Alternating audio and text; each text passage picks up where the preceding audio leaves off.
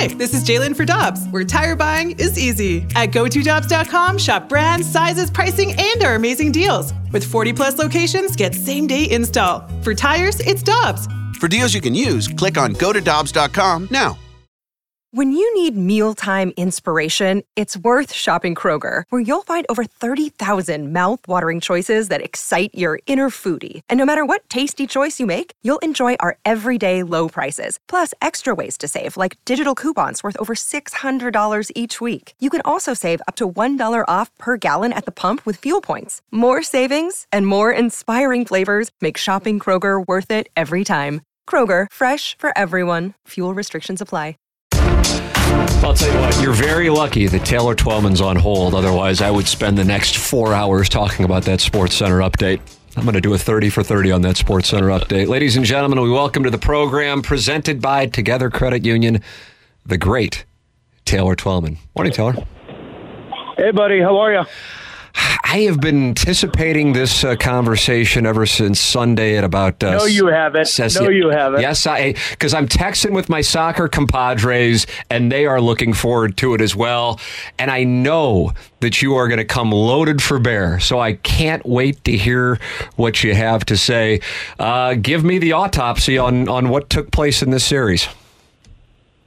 I feared 6 weeks before this series kicked off. I saw signs of regression's the wrong word, but I'm going to say regression to the mean when you look at real deep analytics of what St. Louis City had done and what they accomplished. First off, unbelievable season, unbelievable regular season. Nobody expected it. But when you look at the Seattle, the Vancouver game, you look at what Sporting Kansas City did going into the playoffs. I said it, October 17th? They're the last team I would want to play if I was anyone in MLS, because they were hitting all the right metrics in style, and they were desperate for such a long time. So they were emotionally competent. They were emotionally prepared, and St. Louis City just wasn't. So how much of that was Sporting KC and how much of that was City? Because we saw a trend that you made reference to, 6-7 weeks ago that concerned you. Then I suppose you combine it with a red-hot team that might look a little deceptive because they were the 8th seed. But this team wasn't necessarily looking like itself, at least what we had seen for the first 3 quarters of the year in that final quarter. It's a great question. You answered it. They're not mutually exclusive. Yeah, I think combined. it's the confluence of both coming together, right? So I thought Seattle, Vancouver were arguably the 2 worst performances of the year for St. Louis City, and they came at the worst time. Mm-hmm. And then match 1 against Sporting Kansas City unequivocally was the worst game they had played. There is an emotional connection you have as a team when you go through moments like these.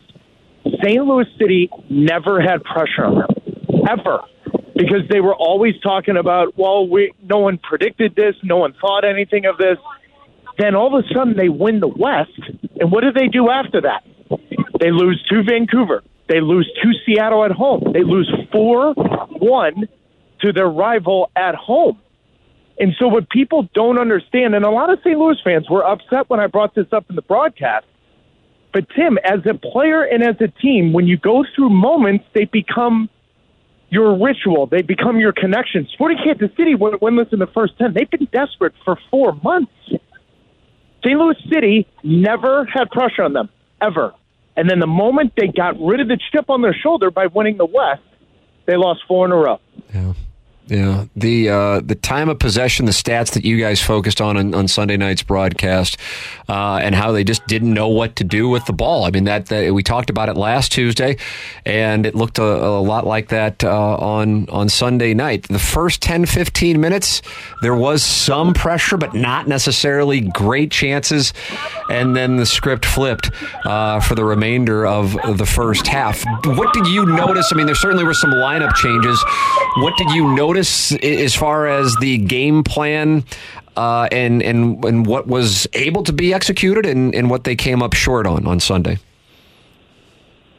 Well, what's interesting is I think when you talk about the possession stat, that's going to be the growth that has to come in year 2. Because 11 games, they had 49% possession or more. They lost 9 of those. And so they're going to have to find a way, one, to grow. And listen, this is year one, Tim. So any kind of constructive criticism I'm giving, anyone else is given, you still would take the season that you just had, right?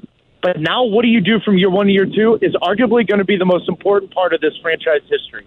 And the reason why I say that is because if you find a way to combine the style of play that you inhibited this year with the ability to progress it in possession, you can't lose 9 of 11 when you have 50% possession of the ball.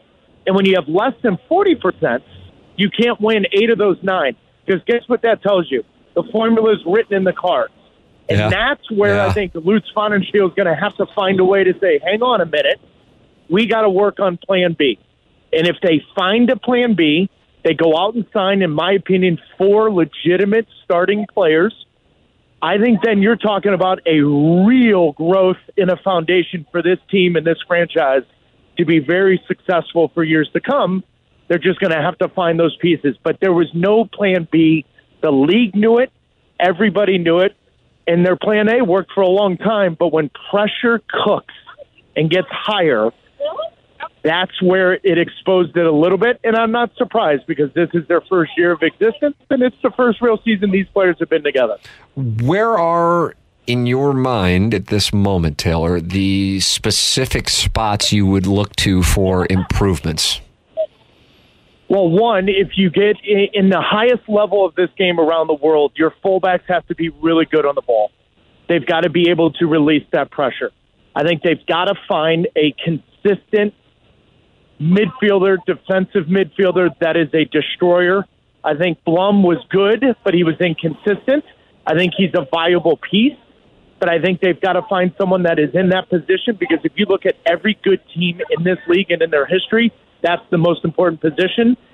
And they've got to find, I just look at this team, you got to find players that are competent on the ball and that want to be on the ball. And so you could argue there's so many spots, right? But the ones I'm telling you are the ones at the highest of levels where everybody wants fullbacks that are good on the ball. They want a defensive midfielder that's good on it. And I'm not saying the guys they have now aren't going to be part of the team next year. But I think in order to find a plan B, there's got to be progression in about 4 spots on the field. What do you think is a realistic expectation for next year? I think in a way, from a casual fan expectation standpoint, they may be a bit out of whack considering what transpired this year. And as you were just saying, the formula was out there for anybody to see based on that data on the time of possession. So if fans are going in next year hoping for or expecting a repeat of year one, there may be some disappointment. So what do you think is a realistic expectation for year two? I think that's a great question. I think it's too soon to ask, but let me give you perspective on what you just said, because I think it's a fantastic question. I think it's part of the conversation that bothered City fans when I had this over this playoff series. And what I mean by this is that they had 56 points on the year. But when you look at the analytics of the season, it should have been 43 to 45. And so what that means is there were certain anomalies that had happened. I'm saying that because, one, this year was unreal, unlike anything I've ever seen.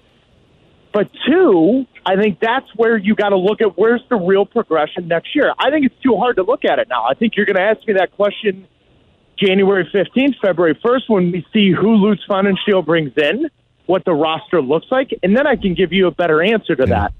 But I need the St. Louis City fan to understand there's no homerism here. It's fact. They had 56 points on the year, but when you look at all the analytics, they should have had anywhere from 43 to 45. Okay, 46, I'll give you. You follow where I'm going. Sure, absolutely. They outkicked their 100%. Coverage. They surprised the heck out of everybody. So that's where you're like, oh, okay, so what if next year they get 56 points, but I tell you they should have had 55 to 57. Guess what? They did exactly what they're supposed to do. That's why it's such a hard question to answer now, because you don't know the roster, you don't know the players. But then once you see that, you got to really think next level when you look at what St. Louis City did this year. And I think that stat that I just gave you tells you 12 to 14 points higher than what the analytics tell you. Oh, my word, they had an unbelievable season. Taylor Twellman, our guest here on Tuesdays. He is presented to you by Together Credit Union on 101 ESPN and on YouTube. Tim McKernan, Jackson Burkett with you. We may not know the roster, but barring a really big surprise, Bradley Carnell will be leading this team in year 2. I think this is going to be a big test for him. I would imagine you think that is the case as well, because teams kind of figured out how to play against City, and he didn't necessarily have a plan B. It also correlated with Leuven's drop in form as well, but Carnell, with a full year under his belt, may be able to figure some things out. What do you think about Bradley Carnell and what he is going to try to alter for year 2? Well, I voted for him for MLS Coach of the Year, so there's no debate about that. He's done unbelievably well in that first year, and he'd be the first person behind closed doors that would probably give you 3 or 4 examples of what he's learned. I think the biggest question for Bradley Carnell, and he knows this, he's actually said this and defended this a little bit, but look at the New York Red Bulls. The moment they instituted this style of play years ago, what happens in the playoffs?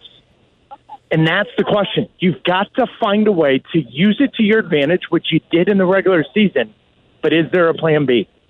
And it's way less tactical, and it's more so the ability to have players that fit both styles. I think that's the biggest question, and I think that's going to be an interesting part to this offseason. But Bradley Carnell did exactly what he was supposed to do, and then some, in year 1, but the proof is in the pudding. Year 2, they've got to find a way to get plan B. Is it tactical? Sure. I think it's more of having a collection of players that can give you both. So then, for instance, Tim, not to go down the rabbit hole, but look at Liverpool. Mm-hmm. You know, look at the Dortmunds of the world, the ones that play these high-pressing styles, but also have the ability to have players that play the game. Find plan B. I think if you have more personnel that can give you both, the better off they'll be. Final thought. I would imagine you share this, and probably your cohorts at Apple TV share this. It's a real shame that while it was incredible to see, the fan support didn't surprise me. Honestly, I expected it to be great, and it was actually greater than I expected. But it's a real shame that St. Louis only got one playoff game, considering the magnitude of the surprising success of the regular season and how great it would have been to have a winner-take-all Game 3 against Sporting KC this Saturday. Any takeaways? Yeah, I mean, listen, Tim, I'm answering this question. I'm walking down Fifth Avenue in New York. I just left the league office. What St. Louis has done for this league, what St. Louis has done for Apple, there's not a conversation I've had in the last 6 months that hasn't brought up St. Louis and the potential of what this league is now having that. It's what they did this year, and that fan base and that ownership group and those players. I think anyone from the city is extremely proud to say St. Louis City is now in MLS, and they represented the city at the highest of their abilities. It is unfortunate, but I'm not going to take anything away. Sporting Kansas City was the better team. Yeah. They were the better team in both games. St. Louis City didn't deserve a Game 3. But what this city was about, Tim, it gives me goosebumps talking about it, and yet I'm in New York City, and the 2 conversations I've had this morning is about what St. Louis did this year and how people are disappointed they didn't get a Game 3. Yeah.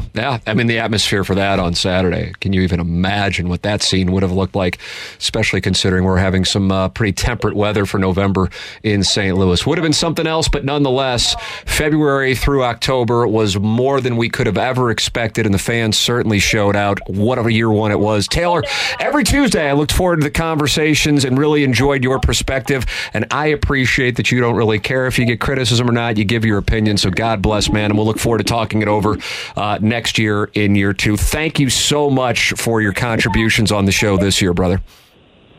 Bud, we just talked to MLS in St. Louis for 9 months. How about that? Pinch me.